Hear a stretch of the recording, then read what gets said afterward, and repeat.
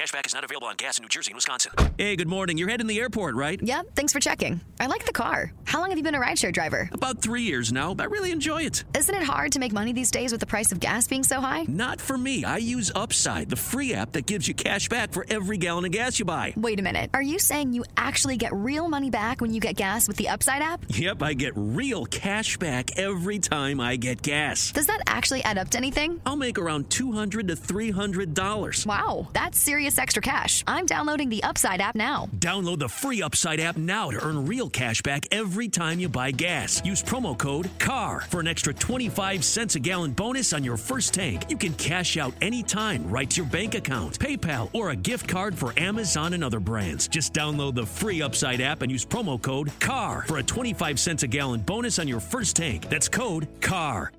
This podcast is a member of the Voices of Wrestling Podcasting Network. Visit voicesofwrestling.com to hear the rest of our great podcasts, as well as show reviews, columns, opinions, and updates across the world of wrestling. We never say anything terribly offensive, and I think we should change that. You know what? It's funny because it's like I've been trying to lay down fiery takes at times, and it's just like I'll be like, maybe that'll shake some apples off the trees this week. You know whose fault this is. This is Rob McCarron's fault.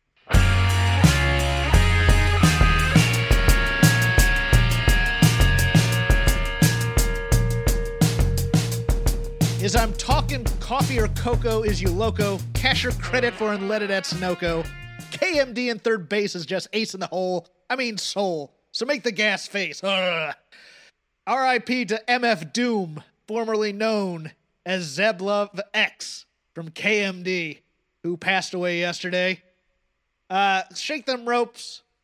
New year 2021. Jeff Hawkins, Chris Novembrino here. I saw MF Doom back in the Did day. you? Yeah, I saw him in Dallas. He was really, really great. Was he doing a bit at the time where because he'd sometimes send somebody else out under the mask? Oh, really? No, I feel pretty confident it was him. I didn't know that. I didn't know that about his gimmick. But he was great. He was Doom. He wasn't like Victor Vaughn.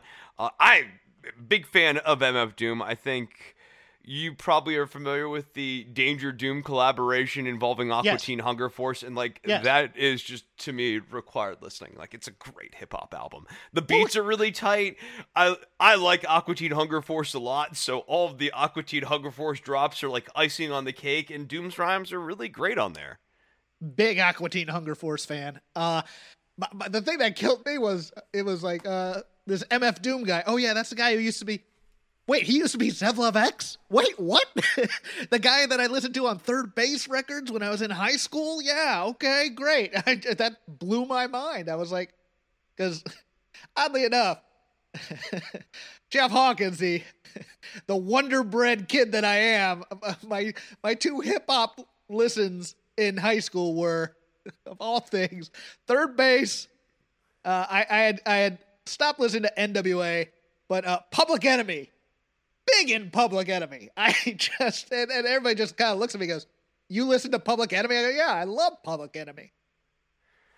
These are good groups. I liked the Roots a lot back in high school. I liked Cannibal Ox a lot back in high school. I like pretty much anything that came out on Def Jux Records. I've seen RJD2 live.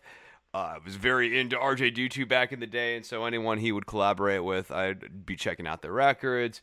So Victor Vaughn was definitely one of those people, along with Aesop Rock, Talib Kweli, all of that sort of hip hop. And it really sucks to see and read that MF Doom is gone. And it's just one more blow in the year 2020 where there's just so much loss. I know everyone's like, oh man, I'm glad to see 2020 gone. Me too, but I still feel shell-shocked by just how rough this last year was, and it was fitting that on the last day of the year for such an awful year that one more awesome person was taken from the music world and just culture writ large. Sucks, the man. wrestling world. I mean, the wrestling world was not immune to this, although it wasn't COVID either, much like MF Doom, but you had Road Warrior Animal, Pat Patterson, and then the subject of this week's show, which I was dreading. I almost passed on the week because I was just like, I don't want to be the downer here, but it must be talked about. Jonathan Huber, a.k.a. Brody Lee, a.k.a.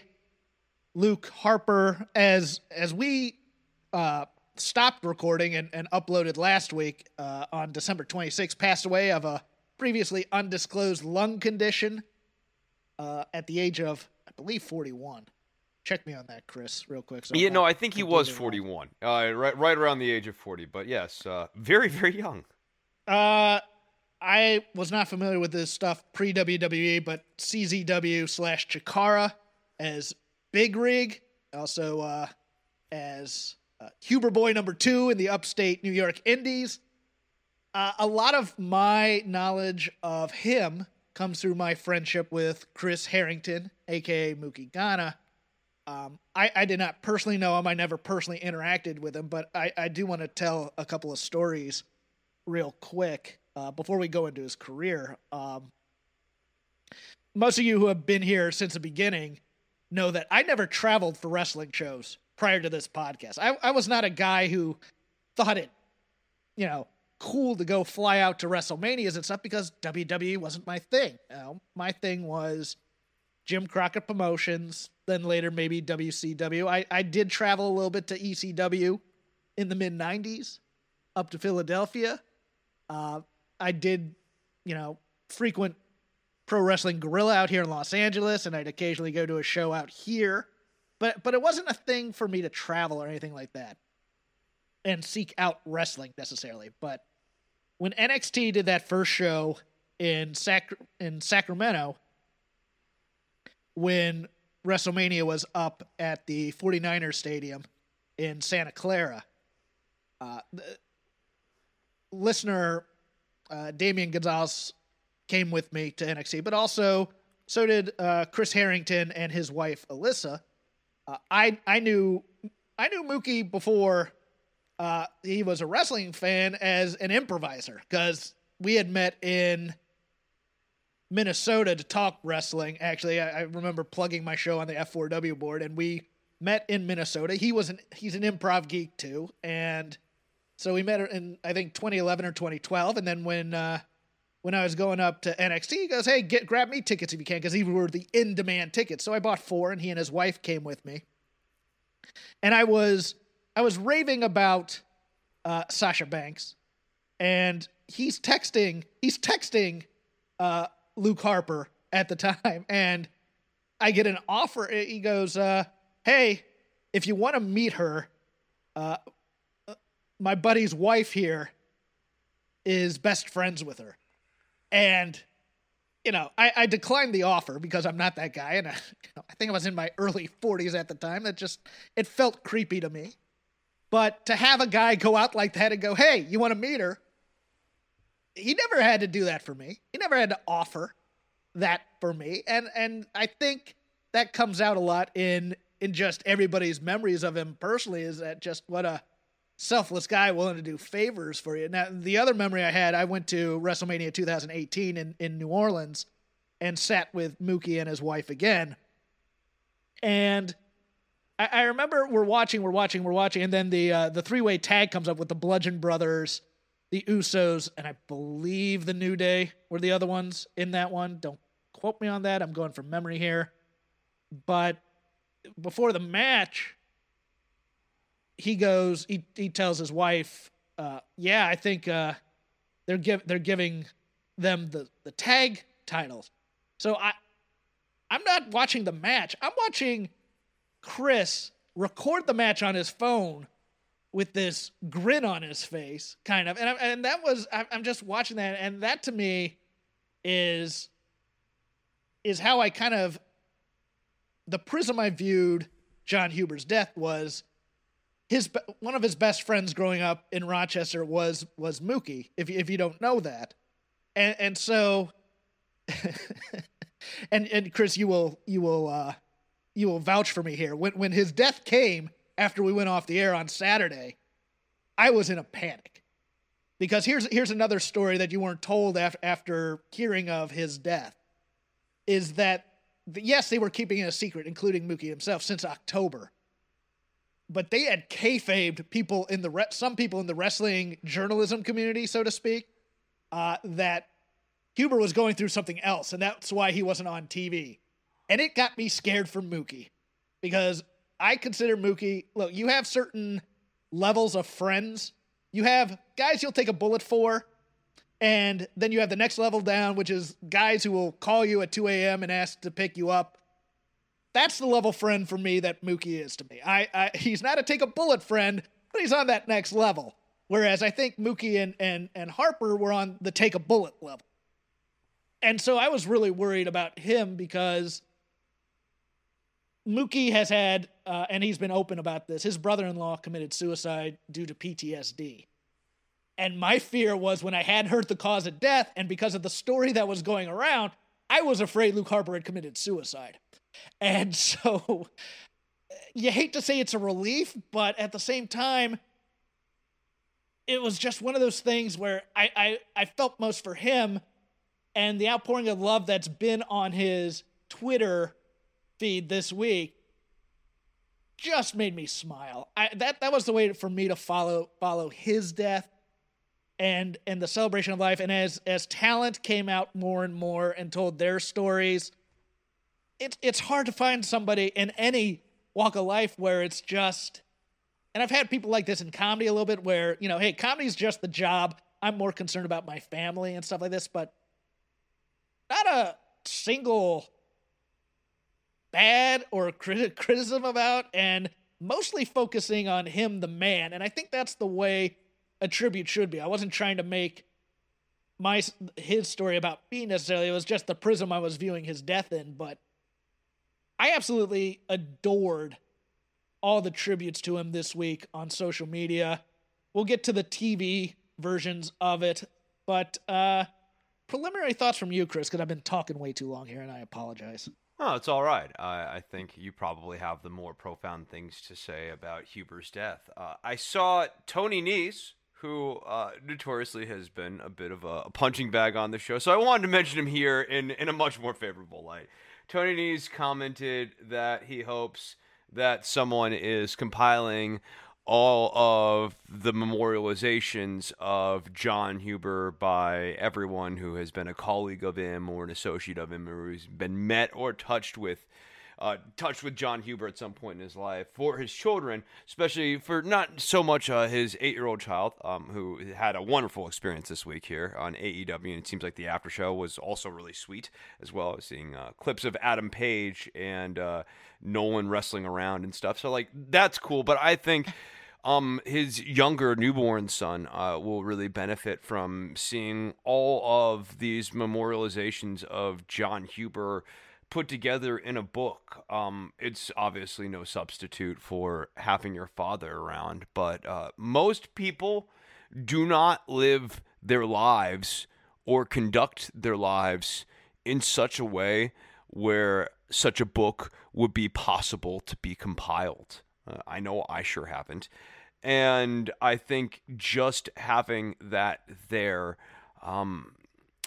is important. It's a symbol in its own way of real accolades and real accomplishments that matter. Professional wrestling is fake. All the titles are worked.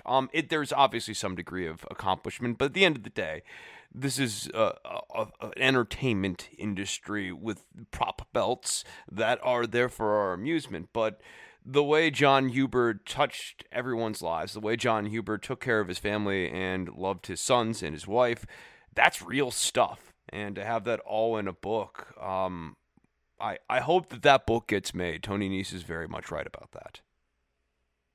Here's the funny thing, and it just kind of hit me as you were talking. So many times with celebrity deaths, we talk about their careers. We talk about what they did. We talk about the movies they made and how much we love their movies and how much we'll miss not seeing them again or anything like that. Virtually nothing about him as a wrestler in terms of just pure career is being talked about, but rather how he was as a person. And damn if I'm not blown away by that, Chris.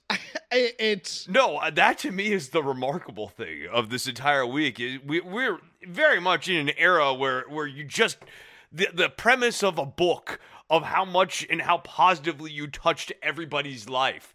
For most people, is we couldn't write that book for you.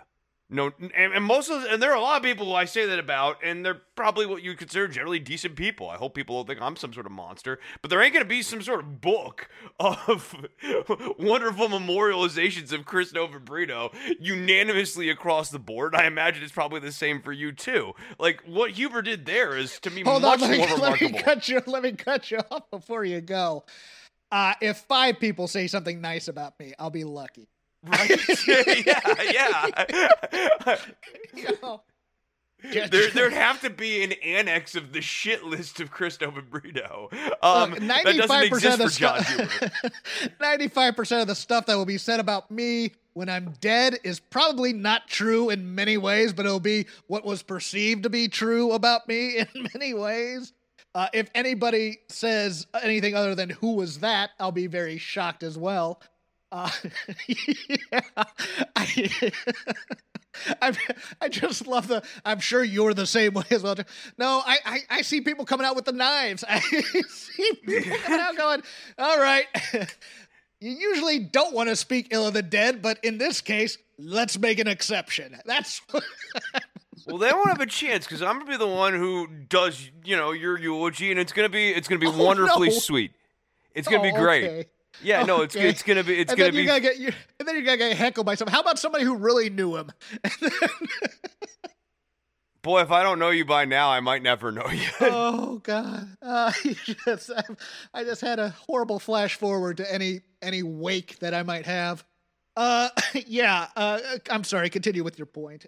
I don't know that I had a lot more. I mean, I'm not, in terms of Huber's matches, obviously the kind of trouncing of Cody Rhodes here this year was really memorable and was, kind of like a nice little feather in his cap of this year. It's weird to think of that as like his last great match. And yeah, I always enjoyed a good Luke Harper match. The Bludgeon Brothers, like, look, obviously the Mallets were stupid as heck, but like Luke Harper and, Eric Rowan were always a fun tag team, especially as they, kind of really developed chemistry in their later era of the WWE. And some of those Bludgeon Brothers matches were sneaky good despite an absolutely horrible gimmick. In terms of work, I think you and I will both agree that he was done dirty by WWE in many ways. Yes, yeah, he was underutilized for sure. Underutilized. Done dirty is probably a little bit too harsh. Underutilized He's an upper mid-carder, right? I think you could have done more with him in, for example, the Intercontinental title run where he had that really good ladder match with Dolph Ziggler. But I also don't think like Luke Harper is a WrestleMania main event type of character either.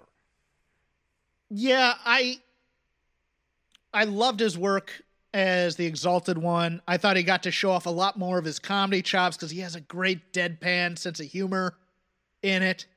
As much as I criticize the Vince meta-ness of it, the stuff on BTE is pretty fantastic. In WWE, though, and this is what he wanted to be as a wrestler, so I don't mind that. I know other people complain about big men who don't work like big men, but he never... I was watching, I believe, a Shoot interview of his where he's like, I like doing the dives. I like being athletic because I'm an athletic guy. And I think when you get one of those in a company, there's nothing wrong with that. I think for me, the disappointing thing was, of course, when he's in the Wyatt family and they're having him cut the promo and he can't do a Southern accent, but he never claimed he could do a Southern accent. And then all of a sudden, that being the onus for slotting him in a certain space. Because I think he could have been bigger than he was. He got over by being a silent type without saying any words. He also got over by saying, yeah. That's very true. I think that was disappointing. I think Vince not liking his match against Dijakovic when he came back for that Worlds Collide show on Royal Rumble weekend. I didn't understand that. I just I think WWE is going to WWE, and it's very odd that you look at a guy of that size, because again, we get kind of jaded on television watching a guy of that size dive week after week after week without really appreciating what a feat that is for a man of that size and the toll it takes on his body. And this guy, he's one of the guys in that canon of comes back from major injury, put him in a Money in the Bank match or a ladder match to see how tough he is, and he always took it. And he took some brutal dives during some of those. Yeah, some of those ladder matches, he was always he was frequently the workhorse. Always called upon to take like some really tough spots in those matches. Yeah, I think, do we want to do the reaction by both companies to the death first, or do we want to do the Mitchell Yeah, story no, first? let's do the reaction by both companies to the death. All right, This is an interesting study in contrast, I'd say. It's a very interesting study in contrast. I'm a little, I don't know. I'm very hard on WWE as is. I think I'm going to explain their mentality, but I'm not necessarily going to trash them for it, because I think we've trashed them enough. Let me get other things out of the way. I think they should have done a video package on it. I think it should have been on TV. I think they should have allowed his coworkers to say things on things other than talking Raw or on the social media channels about him. I think it was a time where we didn't need to do stories in canon necessarily. We could have taken that week off, or we could have done, the general perception, they could have done a lot more. Let's put it that way. They could have done a lot more. Now, given WWE's mindset that they don't like to make people depressed, and in the WWE quote-unquote universe, it's a lot like a comic book. If someone goes away, or if someone passes away, they're just no longer part of the story and can be brought back or retconned at any time, etc., etc. WWE did allow performers to do tribute moves on the show, and depending on your point of view, that was either mighty nice of them and the least they could do. You know what I'm saying there? Yeah, right. No, I Vince's... think I'm on the least they could do sort of side of this. I'm not saying they need to do a 10-bell salute at the beginning of the show, and I think, put the shoe on the other foot. Like, if a person who had been appearing on, let's say, Impact Wrestling was now on WWE television and they passed away and they were like a mid-card level talent, you would not expect a 10-bell salute on Impact Wrestling. So I don't expect that on the main show of WWE. But to your point, dude, like, yes, they absolutely should have put together some sort of video package. Certainly Bray Wyatt. And not for the network, for the television. For the TV, yes. It should have opened. I mean, consider some of the dumb things that they've put together extended video packages for, given ridiculous amounts of TV time for over the years here, to recap or memorialize that horrible, atrocious 2020 skitlet. If that can get TV time, I think a memorialization of John Huber with some heartfelt words from Wyndham Rotunda, in character, not necessarily in character as Bray Wyatt, but dressed up as Bray Wyatt and just like being himself and talking about it. Not doing the Undertaker shtick of coming out. I think there's a way, absolutely, to memorialize this stuff. Have some people like Randy Orton, who worked in several matches with Luke Harper, talk about what a great guy he is. Open up the show and then bring up the lights. I mean, at the same time, like, I will say this. I don't think people should try to like overanalyze it and go like this is a very specific slight on Huber or Luke Harper, like read too much into it, because Vince was not particularly intent on doing a deep tribute for Pat Patterson. Although that being said, if Pat Patterson can get a week of television tributes when most people, well, he does have 50 and up pretty much locked down these days, but all the kids, they don't know who Pat Patterson is. If you can get that kind of tribute for Pat Patterson, Huber should be getting something. but it also Well, tells the you like, Patterson thing was more getting in certain digs at Patterson, and also, ha ha ha, this is how he would have wanted to be, that kind of thing. Versus, right, yeah. He was management versus talent, and I think that had a lot to do with it. My thing but is, I'm saying this is a guy who is nominally at least in terms of lip service. This was supposedly one of Vince's friends. what, Huber or No, Patterson? no, Patterson. I Okay. don't know that him. I'm guessing Huber and McMahon weren't very close, given the I Mr. don't- Brody Lee Yes, I don't character. think they were exchanging Christmas cards every year. You don't think that was coming after this year's work? Look, if a guy gives you 8 years, and I believe that's how long Huber was in the WWE system, I don't care if he's working for the other company. I don't care if you've built this fake-ass world around WWE where it's always smiles for people and nobody's ever sad. Like that stupid scene from Roger Rabbit where Eddie breaks through the wall into cartoon land and everybody's singing and everything like that. I was thinking of Cool World. Oh, God. Oh, dude, don't do me like that, man. I'm trying to stay on topic here. I think it's the thing.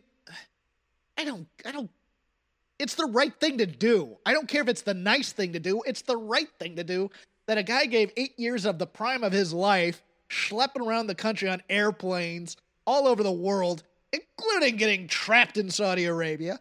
The other thing, too, is it's not like WWE is a company that really cares deeply about preserving kayfabe. So, at bare minimum, pre-show tribute. But I also think you could completely rationalize, without violating kayfabe in any meaningful way, a memorialization somewhere at the 1 hour mark on Raw or SmackDown or whatever. Just a quick one.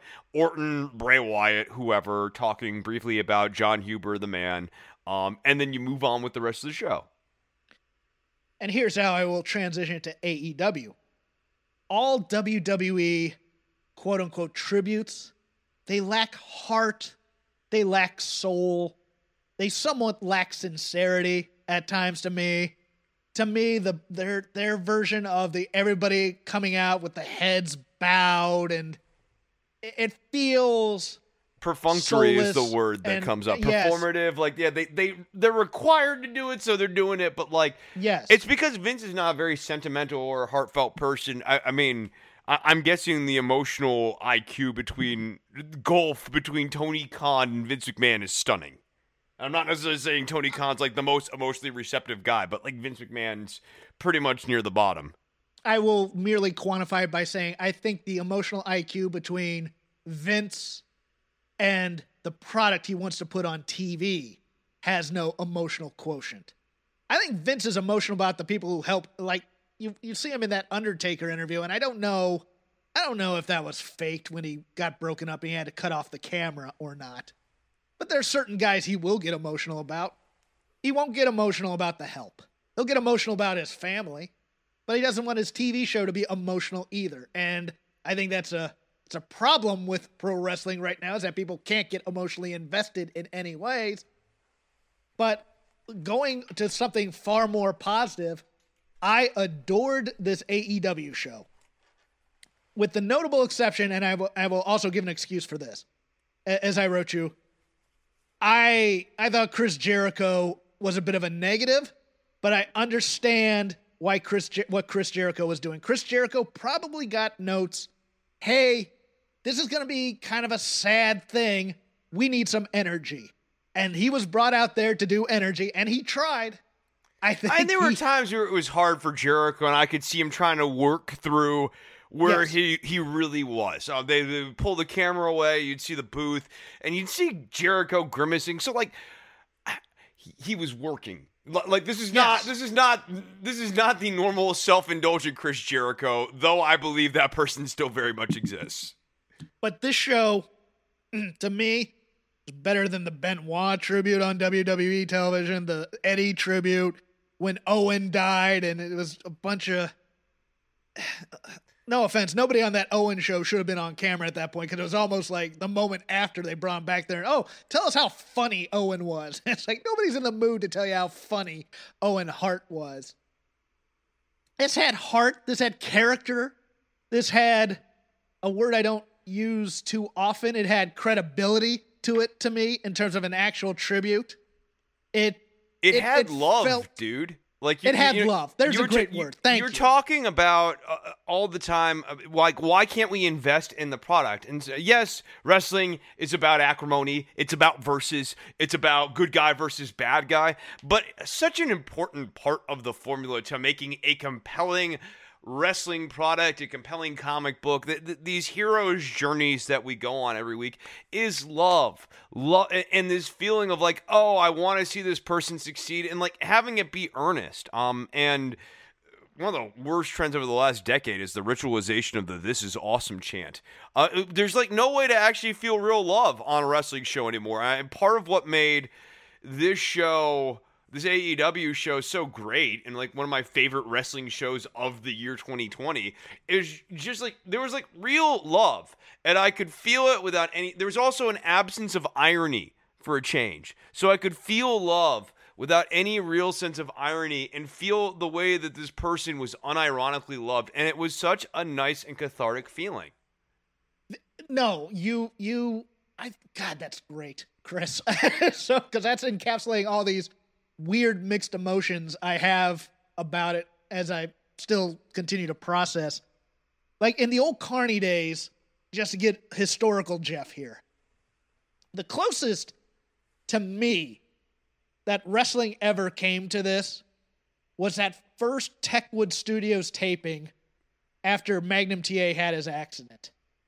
And everybody, babyface and heel, they were just, hey, he's going to get through this. Maybe they're a little bit too optimistic about it. But like deaths have generally been treated, kind of somberly, but usually, a quick video package and we're on to the show. Or if you're Fritz von Erich, you sign things in your dead son's name and try to make a buck off of it. This is really where the new mentality of professional wrestling, post kayfabe, as much as some people hate it no longer being kayfabe, this is where it works to its advantage. Everybody, there's not a soul who cared if this show was in canon or not. This was a show for Brody Jr. This was a show for him, booked for him, and also for his coworkers in the I almost called it the New Order, the Dark Order.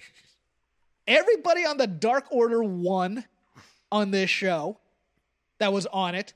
The other one was featured prominently, standing next to -1. That was Alan Angels, number 5, I believe.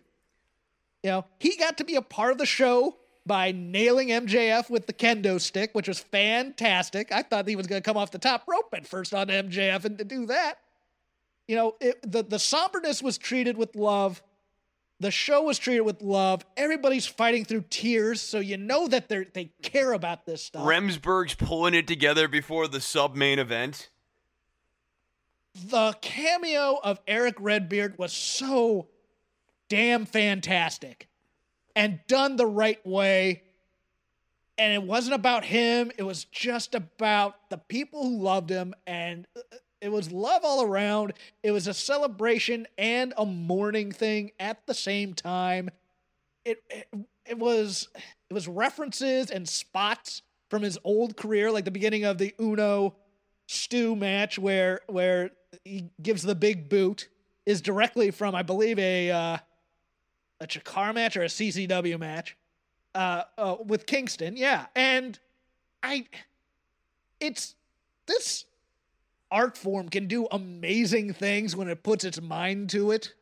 And that's part of I think what makes us so frustrated from week to week. It's like still believe in this as a storytelling medium, and this show on Wednesday only vindicates my belief that wrestling can still speak to emotions and real emotions in a way that we want and we desire. And I would even dare say at times we actually need. Kudos to Tony Khan for signing -1 or -1 or whatever we're calling him. No, he's -1. He botched the name there. At -1, he's my new favorite wrestler. To signing him to an AEW contract, I want them to take care of the family. I hope everybody who has commented on we're going to take care of you, I hope that's true. There have been times where it hasn't been true, but I'm hoping that's true. If you watch the New Year's party I believe the company had a New Year's party, or at least a gathering, and where I think that's where it was, and I think it was this year, or maybe it was last year's that they're showing the video. Did you see these video clips that came up? I mentioned Nolan clotheslining. Yeah, the discus clothesline on Adam Page. That's great. Well, also on Adam Cole. Oh, on Adam Cole. With Britt. Yeah. Okay, that's who it was. Sometimes I can't quite tell Adam Page. I can't get my. Trust me, I used to get Page from a distance. Yeah, like on a shaky cam or whatever. They're close enough. All Adams look alike to you. I get it. Yeah. Look, there's a certain wrestler look that's kind of ubiquitous. Yeah, you could see, despite everything, he was having the time of his life. I adored the unstagedness of the 10-bell salute, even where -1 is fidgeting a bit at the whole thing. The little kid is covering his ears because it's way too loud for him. I go, that is such an honest moment. Yes. That I don't think Vince would ever allow on his television. He would be upset that the kid was covering his ears, and he would want to reshoot it. He banned that kid from television for 6 months. That's what he and notify the mom immediately after out there and your kid blew the spot. I don't care how old he is. He's going out there and losing to Lana tonight because he's Nia Jax is putting him through a table. Nia Jax is putting that kid through a table if he does that on that program. All the celebration of the Dark Order is such a weird story. I love. Is this maybe the best possible story for the Dark Order? It's a redemption story. Yes, now. Yeah, like in a weird way, like these guys, like they were sort of meandering as a story, and like I'm not saying you don't.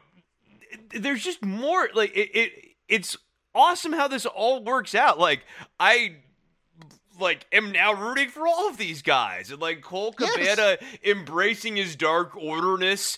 In a weird way, there's been a fulfillment here. He's no longer conflicted about being part of Dark Order. He's extraordinarily proud to be part of Dark Order. Okay, go with it. I'm down. I'm so down.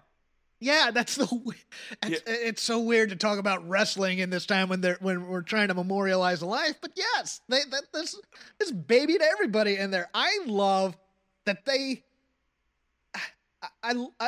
multiple person matches. Look, everybody had great matches up and down the board. Dude, the work was really good on this show too. It feels like an afterthought, but these matches were really good matches. It wasn't like a phone it in and let's all have a big hug at the end of the match sort of thing. Like, they went out there to work their asses off as a form of catharsis. And some people had the best matches of their AEW run. I'm looking at Anna Jay. The art was there because a lot of times great improvisational art, great guitar solos, or really anything improvised can be done through pain. I think on comedy, Tig Notaro, doing her big comedy special after getting her cancer diagnosis. Something that is maybe not comedy, but like a very powerful piece of art inspired by pain. Like, we got that in the ring for like 2 hours straight. Every one of these matches was good. Cabana looked like $1 million. Tay Conti looked like $1 million. Anna Jay looked like $1 million. Everybody in the Dark Order looked like $1 million. It was fantastic. But I keep getting distracted from this point. I love that they let -1 book his dream match. Good Lord, what minimal thing you can do for a family is, hey, his son's a wrestling fan. He'd like to see all his favorite wrestlers in one match. Screw your face heel dynamics. So you have Preston Vance teaming with Cody Rhodes and Orange Cassidy, that's not a 6-person crew you'll see anywhere. And that match was so awesome. The aftermath was so awesome. Retiring the belt was so awesome. Again, the one thing I'm going to jump on is I know they had a run sheet. And I know they know what the out was. But Chris Jericho committing comedy homicide on Britt Baker's big rig joke. That's the only thing I can be angry about on this show, because everybody saw this punchline coming. Everybody saw this punchline coming. And here's Jericho jumping the line. And I'm just like, I laughed afterwards, but at the moment I'm like, did you really not see this coming, Mr. I took classes at the Groundlings? Come on, man. It was very funny because it's like quintessentially Chris Jericho. And that's the other thing. It's like, well, Jericho. The essence of Chris Jericho, in my opinion. And the funny thing is, if Brody were still around, because this was what I got from. Oh, he would have thought this was very funny. Well, he would have brought that up every time they met. So you gonna jump on my line tonight, Chris? You gonna jump on my joke tonight, Chris? That's the kind of sense of humor he had.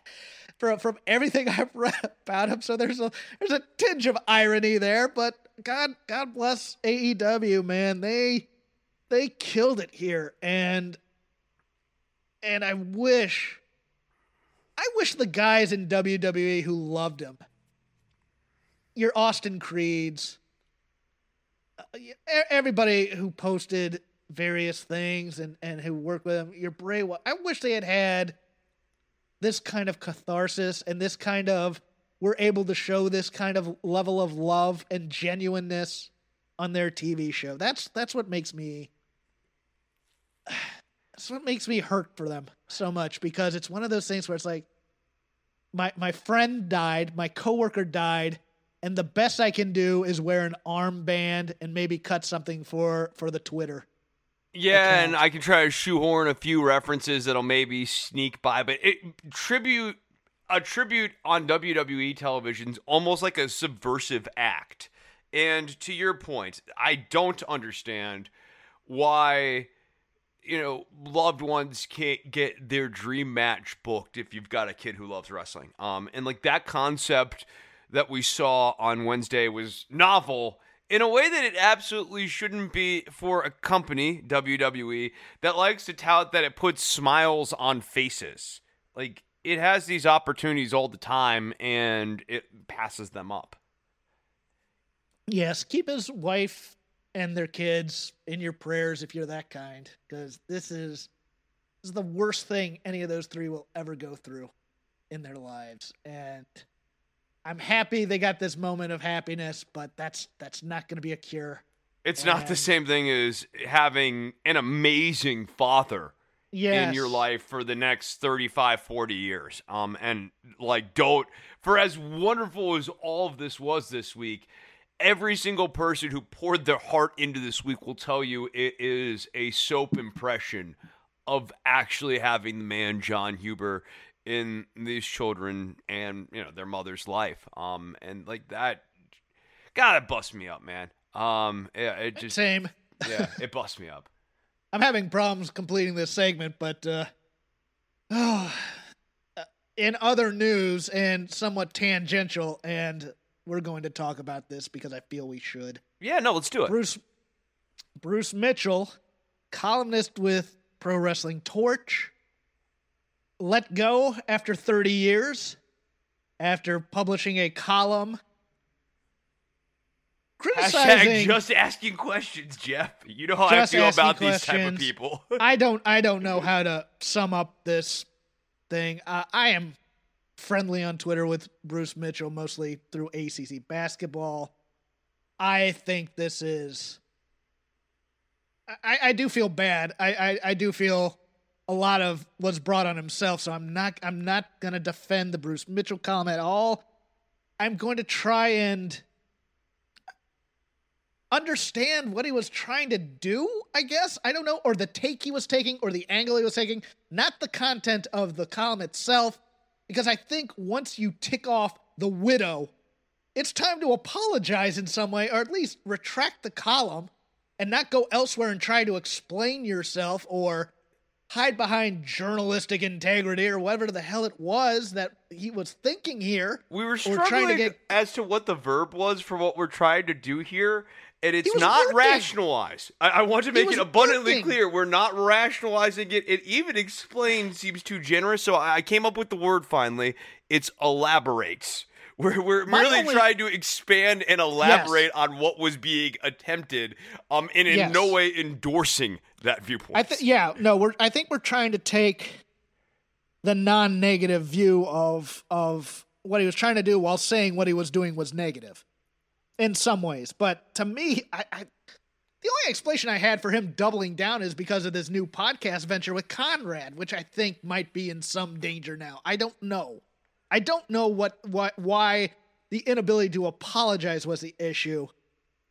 But I connect it to general mindset because Bruce is a guy very upset with wrestling for continuing to do shows in the COVID era and put people at risk. And I understand that thought. I think that is a genuine thought. I think that's a genuine concern. I think it's a good concern. Cashback is not available on gas in New Jersey and Wisconsin. Hey, good morning. You're heading to the airport, right? Yep, thanks for checking. I like the car. How long have you been a rideshare driver? About 3 years now. I really enjoy it. Isn't it hard to make money these days with the price of gas being so high? Not for me. I use Upside, the free app that gives you cash back for every gallon of gas you buy. Wait a minute. Are you saying you actually get real money back when you get gas with the Upside app? Yep, I get real cash back every time I get gas. Does that actually add up to anything? I'll make around $200 to $300. Wow, that's serious extra cash. I'm downloading the Upside app now. Download the free Upside app now to earn real cash back every time you buy gas. Use promo code CAR for an extra 25 cents a gallon bonus on your first tank. You can cash out anytime right to your bank account, PayPal, or a gift card for Amazon and other brands. Just download the free Upside app and use promo code CAR for a 25 cents a gallon bonus on your first tank. That's code CAR. And I think he was somewhat trying to indict the wrestling community about these health type things while trying to process the death. And I think he did it the completely wrong way. And I think he did a completely bad way in accusing people of covering for the actual cause, which I will also somewhat temper because remember, people were being worked by people in AEW so the actual reason would not get out. That's the only thing, but I don't know if Bruce was being worked, so I can't give that excuse to him. Yeah, I don't know. I will say, I think that perhaps and I don't know what the answer is. I'm just simply I'm not even asking a question here. I'm suggesting that I believe this is the case. I think a re-examination of the way kayfabing is done to wrestling press might be of merit here so that you don't have another emotionally bad incident like this. Or like, you and I were like, this is obviously sort of innocuous, but like you and I were speculating about Huber's return to AEW television in the month of December here. I think there's a way of kind of disseminating a hush to the wrestling press, if that makes sense. I think there's a sweet spot I think there's here. that. Yeah, I think there's that. I think there's, hey, maybe not come out with this column hours after the guy's death until you know what the hell's going on. Well, that gets thing. to another point, which is I think that Pro Wrestling Torch here as an organization should have also had a hush order on Huber and hashtag just asking question type of articles, perhaps forever, but at absolute minimum for 72 hours after the death. I believe Sean Radican was the editor who put this up, and he later apologized for it after briefly defending it. I get the brief defense, but at least he recanted at some point. But neither him nor Wade nor whoever, because Bruce has such stature, I don't think they really processed this article in terms of the content. I think they edited it probably for grammar and punctuation. I don't think they processed what was in this thing. It's like this is speculation that was largely baseless. I mean, like that yes. to me is the malpractice here. Is like this is, and it wasn't necessarily being published clearly. I actually don't think publishing it clearly as an opinion article lets it off the hook here, but it was being published in like the weird gray space that so much quote unquote wrestling journalism is allowed to occupy, which is somewhere between reportage and opinion commentary. Now is not the time to have a bigger discussion about all of this. Oh yeah, it's not. Yeah, it is. Not. Yeah, like what could possibly have been like, if you're someone like myself who thinks that, maybe there are real questions about wrestling in the COVID era. One, I see nothing to connect this story to that. I'll be completely clear. It's him, by everything I've seen, the lung condition that John Huber was suffering from was not COVID related. And unless and until we see anything to the other contrary, I don't think it's responsible at all to speculate on that matter. But like beyond that, what would initiating that conversation the day of the announcement of John Huber's passing possibly accomplish? That's some clickbait crap. It is. And absolutely. And to me, Mitchell is such a revered opinion columnist in this business. And even if you don't like him, you got to admit, 30 years doing this, that's a hell of a run. Even if it means something. It's just pretty. It's horrible for him to like basically crash the plate into the ground after 30 years. And it's one of those things where it's, Torch and Figure 4 / Wrestling Observer are the two pillars of quote unquote wrestling journalism. Although, as Chris and I discussed pre-show, it's a lot about wrestling journalism.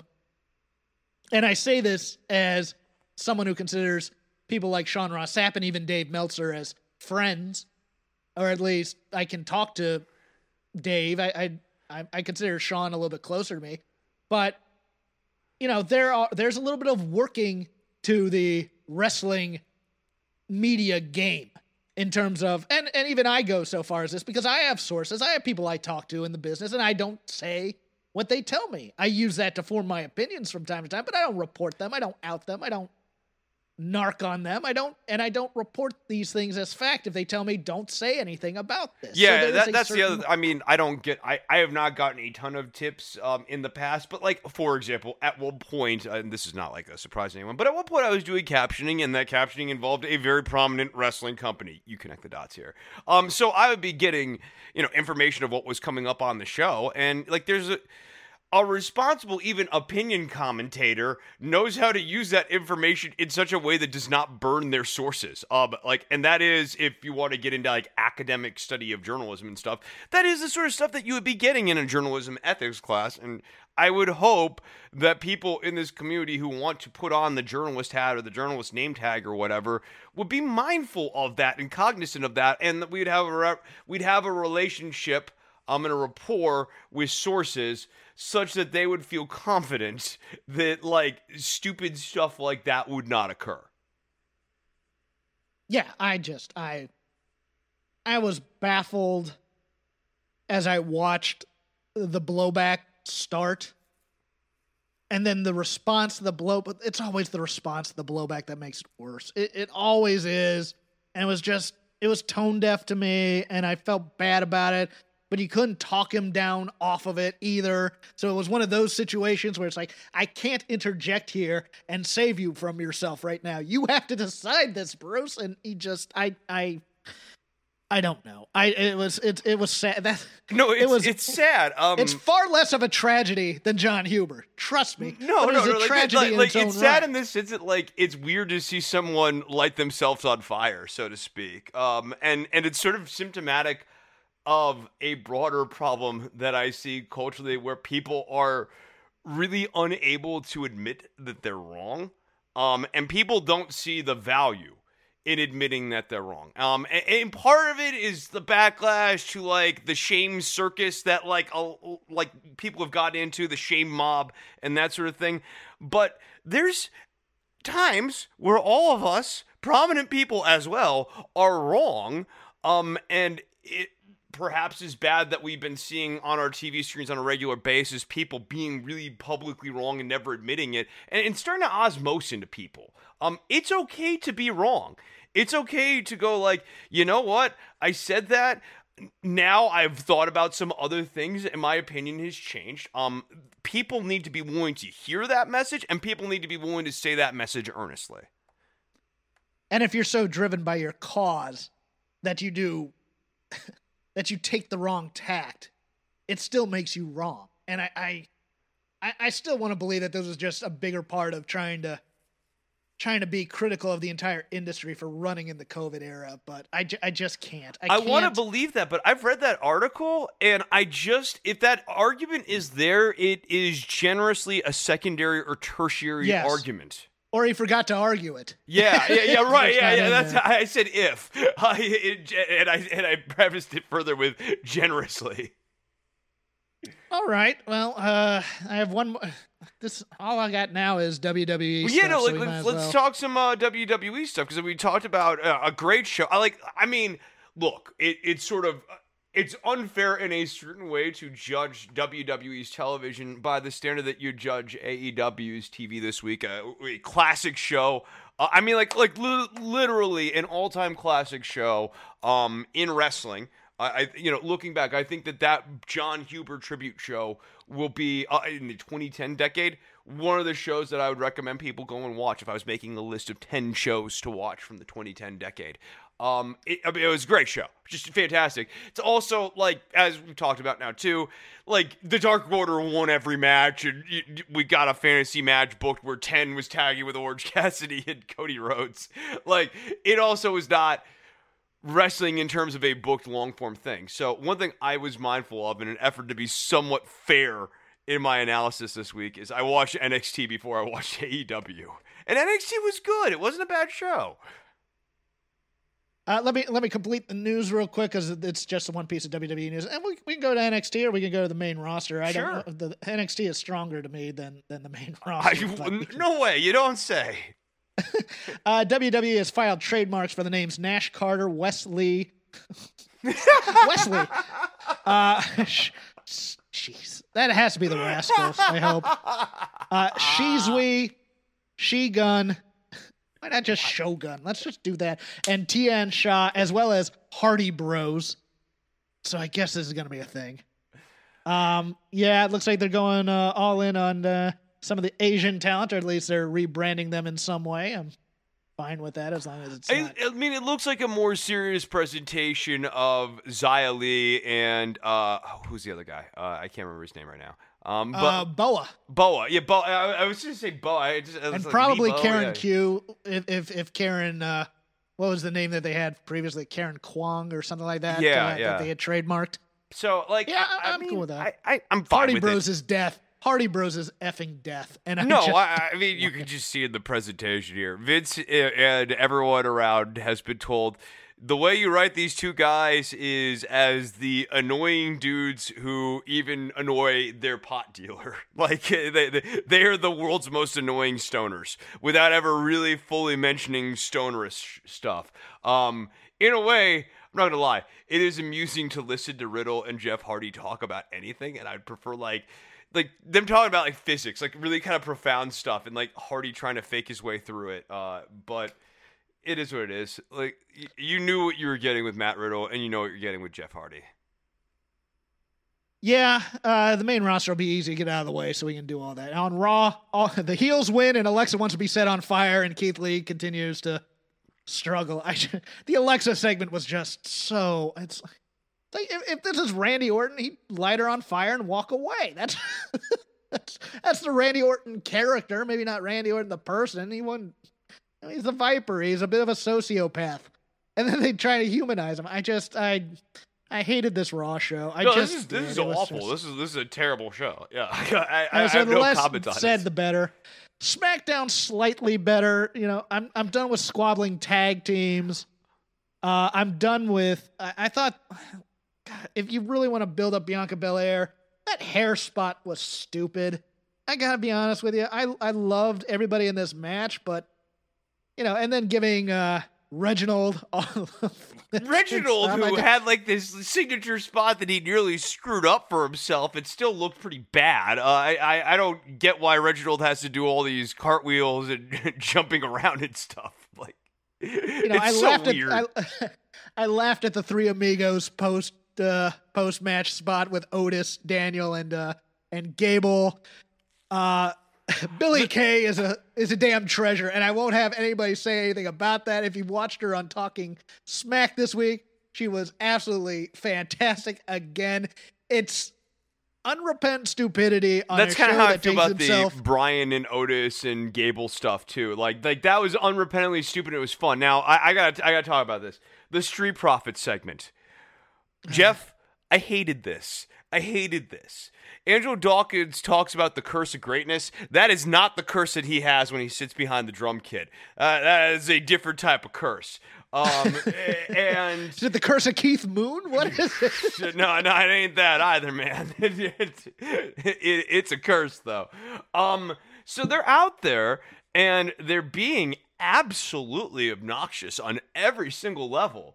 And then eventually out comes Ziggler and Rude, and they beat up Dawkins and Montez Ford, and then they go to the back, and without any sense of irony, the Dashabot back there goes, "Man, you just completely attacked the Street Profits," and the word was unprovoked.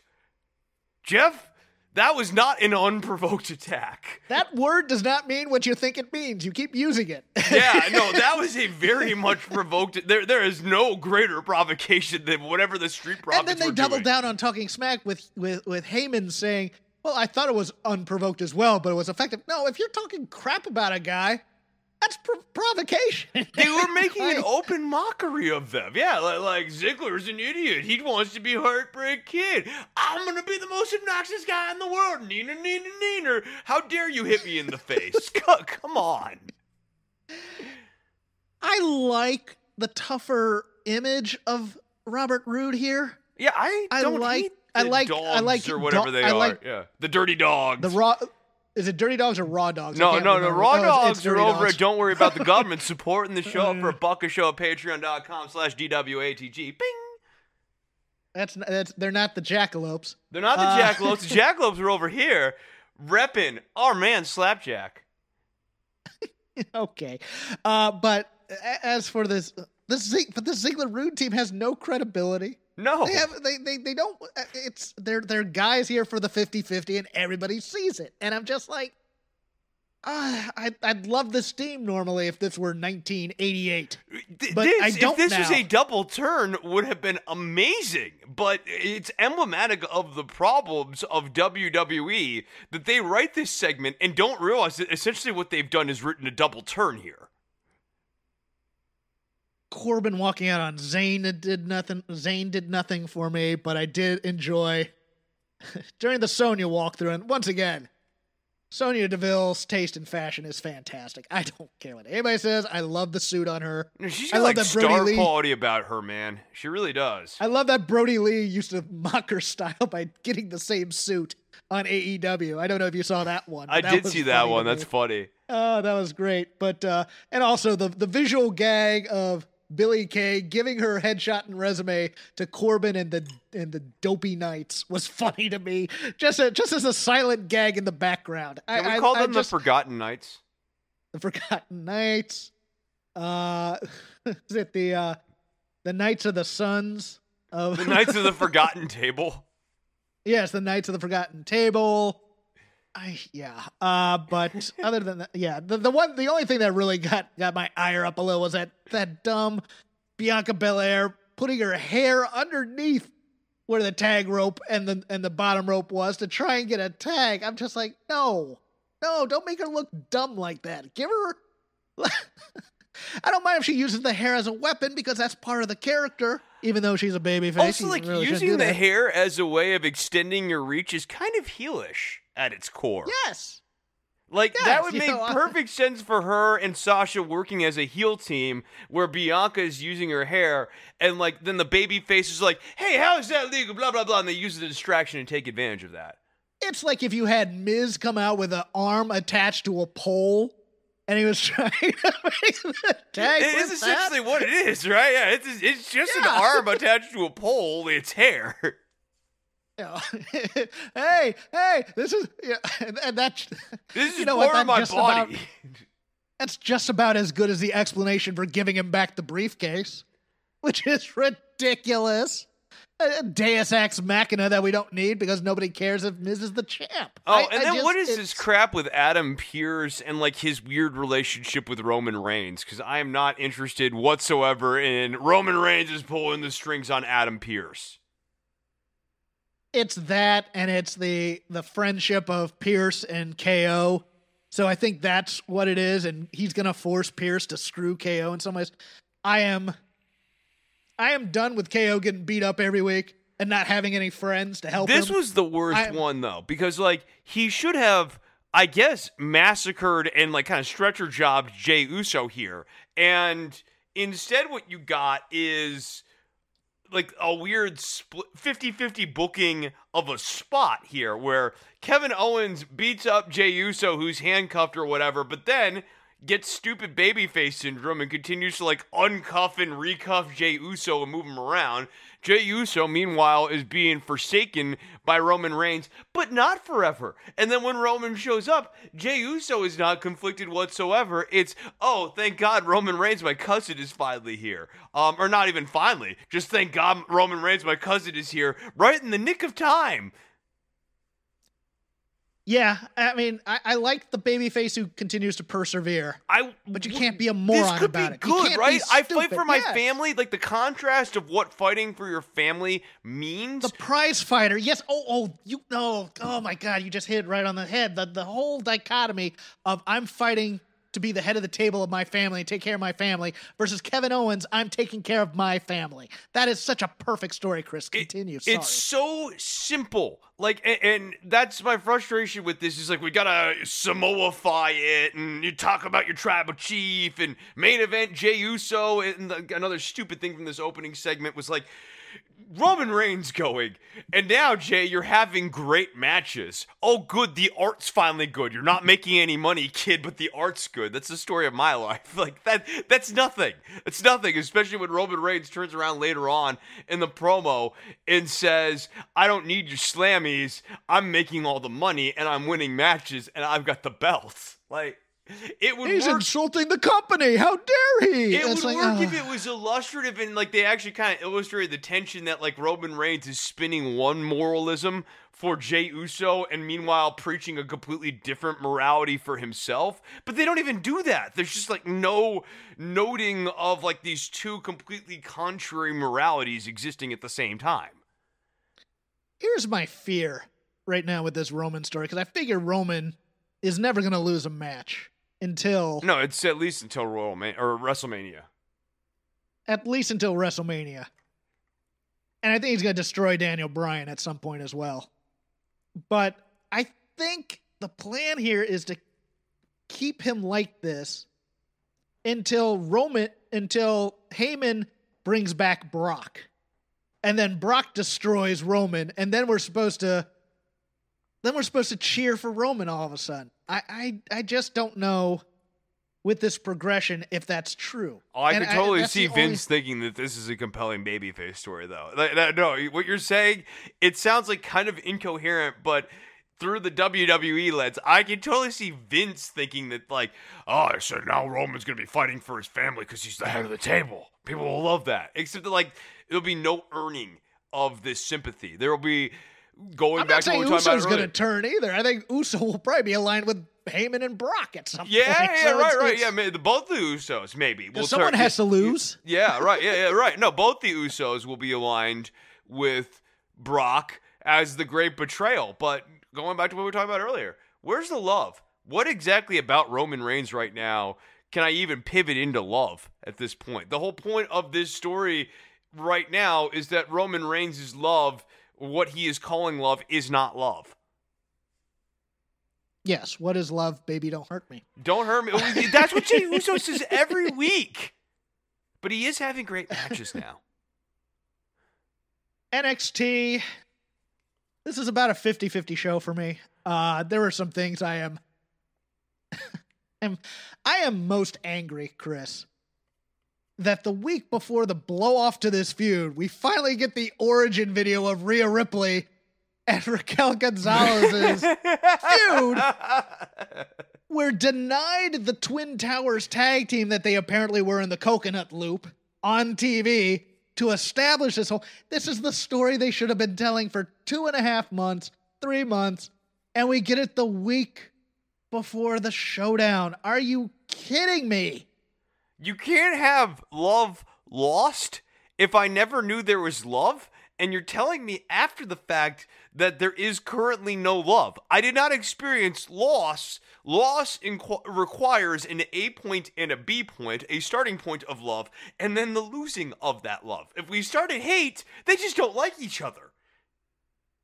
I am here for Rhea Ripley and Raquel Gonzalez as a tag team, destroying just killing King this Carter division and Casey Catanzaro, and killing Dakota Kai and actually Tegan Nox and Dakota Kai. Not Dakota Kai necessarily. I kind of dig. No, Kai. but imagine Shotzi, if Nox and kill Kai. Shotzi. Imagine if Nox and Kai were still baby faces. Them going up against Rhea Ripley and Raquel Gonzalez over a series of matches would have been a lot of fun to have seen.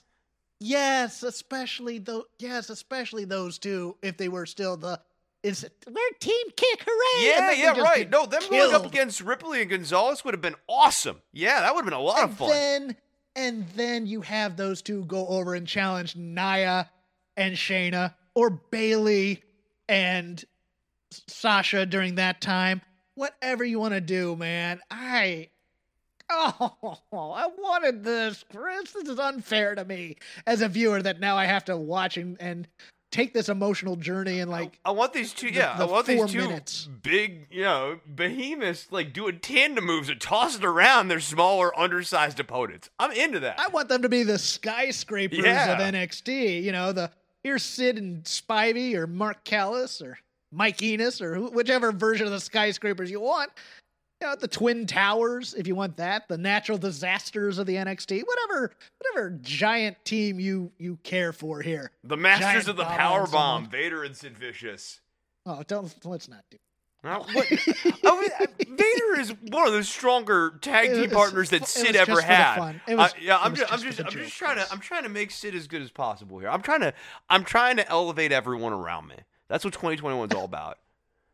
Swerve Scott opens the show a week after his heel turn and gets beat by Bronson Reed. My God. What? I know. The heelification. I know this is preaching to the choir for pretty much everyone who's listening to this, but think about this, guys. Turning heel, you're supposed to discover a new trove of tactics that are available to you that can baffle your opponents, involving cheating. Which you should be able to use to get the unfair advantage. So Swerve Scott absolutely should have defeated Bronson Reed, and instead he's now just like a goober. Or you just put a geek out there to get beat by Bronson Reed, and that's how you reintroduce him after his former losing streak. Aren't you? Swerve should be toying around with geeks too. It should be like a week before these two touch. And then at that point, if you want to have Swerve go over Bronson, that's fine, and you're not necessarily, you can start a feud off of that, or there's any number of ways to go here. Leon Ruff getting the rough treatment here, as it were. I thought he had a good match, but I just think, he's a guy. Look, I'm not impressed by him. I was going to say nice words, but here's the reality: he's undersized. His undersized underdog spots, compared to other undersized underdogs that we have seen over the last decade, are at best middle of the pack. I'd argue slightly below average. Leon Ruff, it's unfortunate and horrible for this guy as an individual that he was used as a punchline by people running this company. But he is simply not ready to be North American champion, and arguably probably could benefit from 6 to 8 months of being off TV. And the last negative thing I'll put in there before we get to the positives. I love the theory of Lucha House Party and Legado del Fantasma, or whatever they're called. But you don't have any credibility with the Lucha House Party. After killing them on TV, you'll give them a 1-week push occasionally against Miz. You'll have them go after the 24/7 title. They're even ribbing on that in that promo, where Lindsay Dorado's it's nice to not have to be chasing around a title. This feels like a demotion. It feels like a demotion, and it feels like we need an 8th team for the Dusty Classic. Now let's stick the Lucha House Party in there. They can have a good match. Not a great match, because, hey, we don't want to overshadow people. And they're going to lose to these guys. So I don't know. I think the Dusty Classic will be cool. I think. Yeah, I'm looking forward to the Dusty Classic. There's plenty of tag teams. Yeah. You talk about Grand Metalik and Lince Dorado too. I to your point, I don't think they'll get eliminated in the first round. I also think in that first round they'll have a really fun matchup. I think Lince Dorado's tone, he is an underrated good promo. He's not like an excellent promo or anything, but like Lindsay's actually pretty good on the microphone. And I just liked the sort of taking a pot shot at the company tone of like, nice to not have to be chasing a belt around here. And, saying, making a reference to doing lucha things and kind of ribbing on the fact that, like, these guys are much better wrestlers than the treatment that they get on the show. Mercedes Martinez winning in a squash. Hell yes. That was fun. I enjoyed that squash match. Loved this. Love Mercedes. I want her to be a cornerstone of this women's division if she never gets called up, because I could see Vince looking at Mercedes. She looks weird. I don't want to see her. And I'm just like, screw you.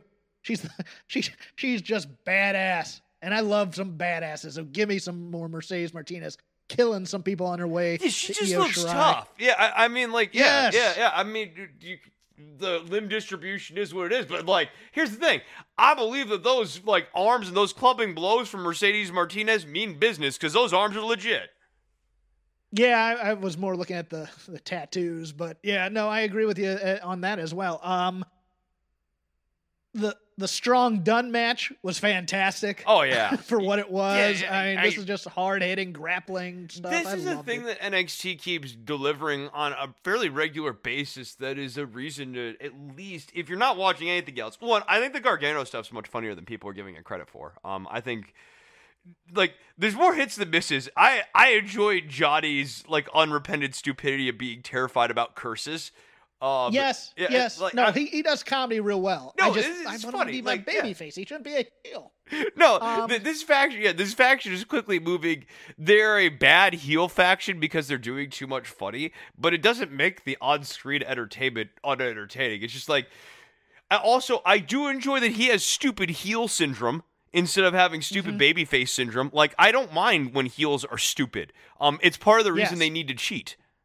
They're supposed to be knuckleheads in some way. Yeah, you know? like Johnny being delusional and unmoored from reality and thinking about all these curses is funny. And the Finn Kyle O'Reilly showdown, I love that too. Yeah, that was cool. That's the go home for the big match, and I'm here for it. And I think Kyle's gonna win. I think Roddy and Adam are gonna turn on him at the finals of the Dusty Classic or something. I don't know. I think Kyle O'Reilly's going to be separated from this group somehow, but I am here for that match. So I think if he wins, I think everything's fine in the immediate, but I think a betrayal occurs at some point. There will be lingering hostilities over Adam Cole not being the alpha dog. I don't think he'll be able to hold it. I'm cool with that as a slow burn. If they do that as a slow burn, it'll be fantastic because Roddy's always kind of been the bad lieutenant of the crew. Adam Cole's always kind of been that flair guy. They could do this, and I'll give you a corollary.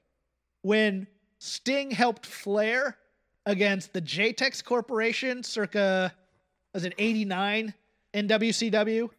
And then the next time around, Flair kicked Sting out of the Horsemen and said, no, you got to relinquish the match.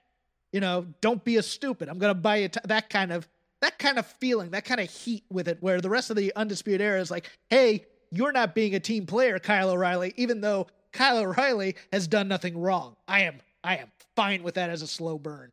Yeah. Or Cole kind of like ribbing O'Reilly about, gotta give me a match, man. Hey, man, when am I gonna get my title back? Yeah, just yes, the Apollo Crews thing from SmackDown, but done in a good way instead of that way.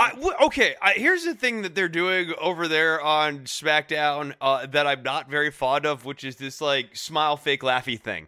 And it's like a running thing with like Big E and the Street Profits kind of do it, and now Apollo's doing it, and I'm not a fan. It's weird. Think we'll end it there. You can follow me at CrapGame13. You can now follow Chris at his new, or actually, it's old. revitalized Twitter handle, DWATG. Yeah. It's a little harder to remember than Chris Novembrino, Chris. I'm just saying. I'm not going You say that. Okay, so like one, people have a hard time spelling always had a hard time spelling Novembrino. It's just a joke. No, Chris. you know what? I'm not actually like distressed here, dude. But for years, man, I've been getting Novembrino. Or I will occasionally get people going, I'm not even going to attempt to pronounce that to me, as though like my name is Novembrino, which for those of you who have not looked at a calendar is actually strikingly similar to the 11th month of the year, and thus is a word that comes out of almost every English speaker's mouth at some point in the year with some degree of frequency. So you get some practice with it. Chris, in their defense, you have to admit, Chris Decemberino is much more fun than Chris November. You know there are Decembrinos. There are Decembrinos. Yes, yeah, there are Decembrinos. Yes. So like, yeah, no, I'm with you. I used to think your Twitter handle was Dr. Nove every time I was doing these reads. And I kept screwing it up for the first 3 weeks. I like Dr. Nove. Yeah, I kind of want to do after the Kiss episode. I want to do a cover of Calling Dr. Love. Only it's Calling Dr. Nove. But yeah, now I'm exclusively over at DWATG, which is my other show. Don't worry about the government. People have asked why I deleted it. I'll tell you right here. Like, I'm just not any good at managing more than one account, as evidenced by at DWATG's sort of cobweb status over the last multiple months here. And you know, I see no point in having lots of different portals. The other thing is, and this is another thing that's been kind of brought to my attention, is people only will follow you at one place anyways. So if you're trying to actually kind of manage followers and someone who's trying to, do on-air stuff or whatever, which helps with like booking guests and that sort of thing, it makes sense to have the people at where the product's at. And my product is Don't Worry About the Government, which you can find at DWATG. Yes, that was a problem with the Shake Them Ropes account when Rob went back and forth and went to a personal account. But I understand. If you just want to not deal with either of us and just want to know when the show drops, stupid, and I mean stupid me, not stupid you, cut the stupid comedy and whatever Chris is doing with the music and stuff. No, if you just want to that's follow not the happening. show, That's not happening. Free yourself not of on that thought. DWATG. No more music. Okay. Oh no, there's gonna be music. Sorry. No, this show was never going to be liberated from the music or the stupid comedy. I think. Oh no. Yeah, I just meant your account. Oh yeah. You can follow at Shake Them Ropes, all one word. Make sure to listen to other shows on the Voices of Wrestling Podcasting Network, including the flagship, Everything Elite, Music on the Mat, Open the Voice Gate, the 5-star match game that just came out is fantastic. I can't plug that more enough.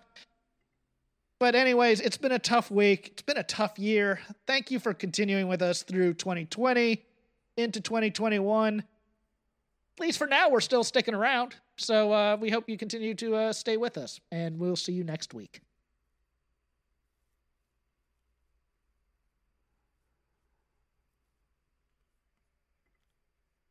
I had